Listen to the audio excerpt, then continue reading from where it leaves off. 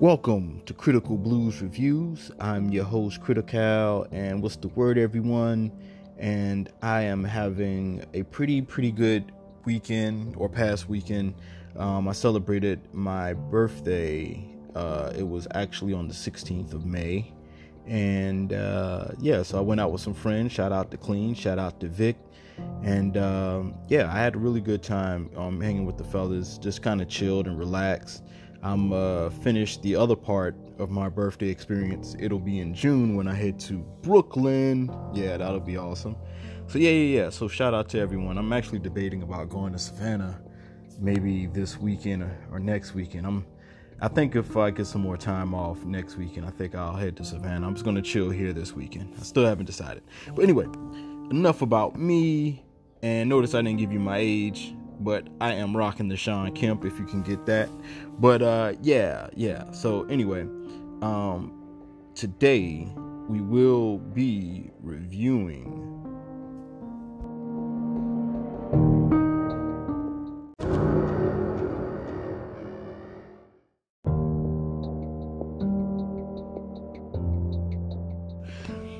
Brightburn, non-spoilers. Yes, so we won't be doing a Chicago deep dish dive into Brightburn. We're gonna do a more New York cheese extra cheese style, into Brightburn, because it's gonna be non-spoilers, right? So when it's non-spoilers, that's gonna be the New York cheese extra cheese, which I love New York pizza. No hate on the non-spoilers, but later on I will go see the movie, preferably on the 24th, because that's when it comes out, May 24th. I will see it again, and that way we can do a Chicago deep dish dive into the film. All right, but just to kind of give you the log line, the story is about a married couple who finds a newborn baby in their backyard after an abnormal event. The now little boy realizes he's more special and possibly more dangerous. But does he care? Right? Does he care? I don't know. I put that in. But does he care? But I know it's something that you guys care about. You guys care about who the director is, right? So the director of this film is Yarovinsky, excuse me.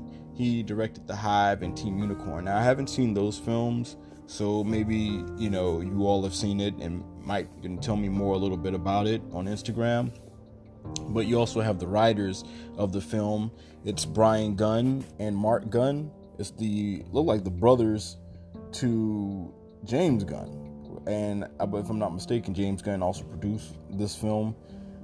But Brian and Mark Gunn, they both wrote Journey to the Mysterious Island, and they have a new Starsky and Hutch new TV series that's going to be coming out. So I like the movie version. So hopefully the TV series is just as funny as the movie, and ridiculous, because I did think it was ridiculous. But I like those type of comedies, like Dumb and Dumber, the original, and I can't remember the last one, because I know they got the same cast back.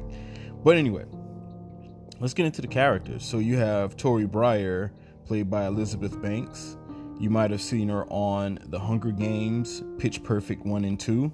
You have Brandon Breyer, played by Jackson A. Dunn. You might have seen him on The Avengers Endgame. If you missed him, he was the 12-year-old Ant-Man when Ant-Man went through the little I forgot, they were trying to make the time machine or whatever, and instead of going through time, they made Ant-Man's body go through time. So when he came back as the 12-year-old, that was Brandon Breyer.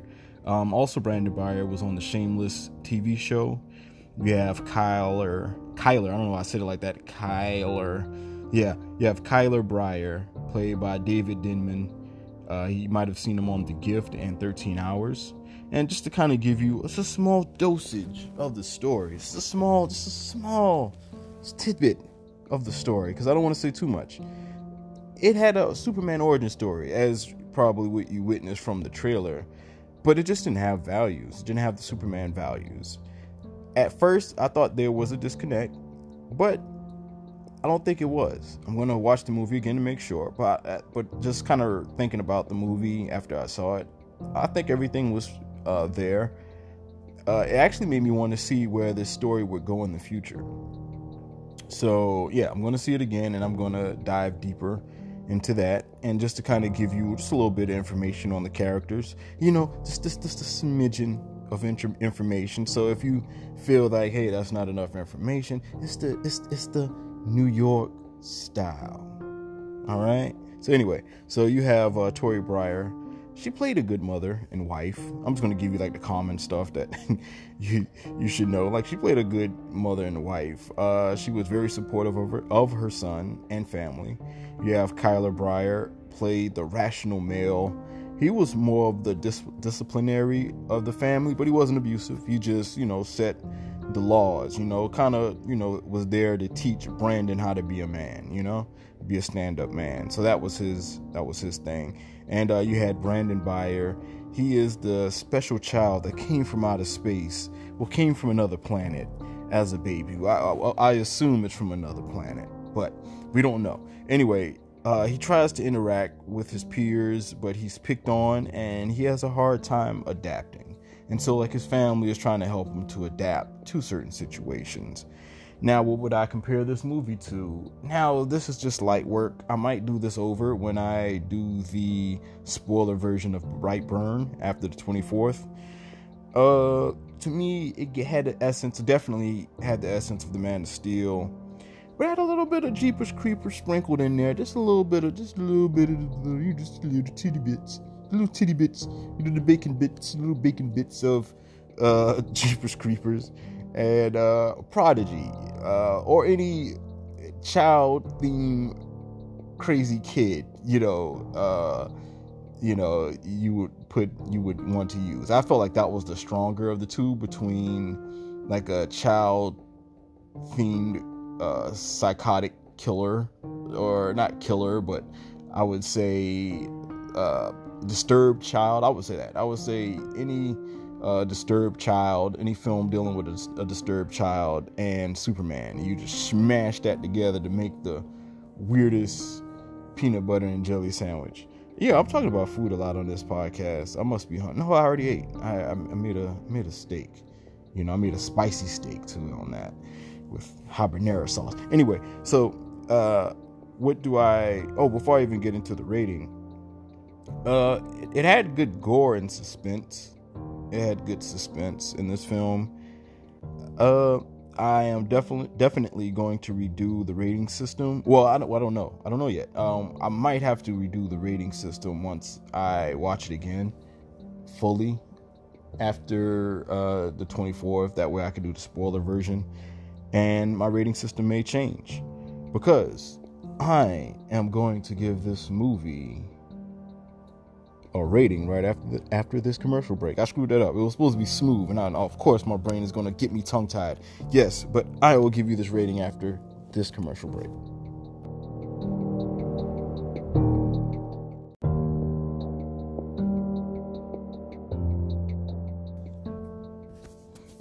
All right, now we are back for the rating of this film, Brightburn, non-spoilers. For now, it may stay the same, but for right now, I give this film 7.5 Brightburn symbols. Yeah, I don't. Yeah, you all saw the symbols in the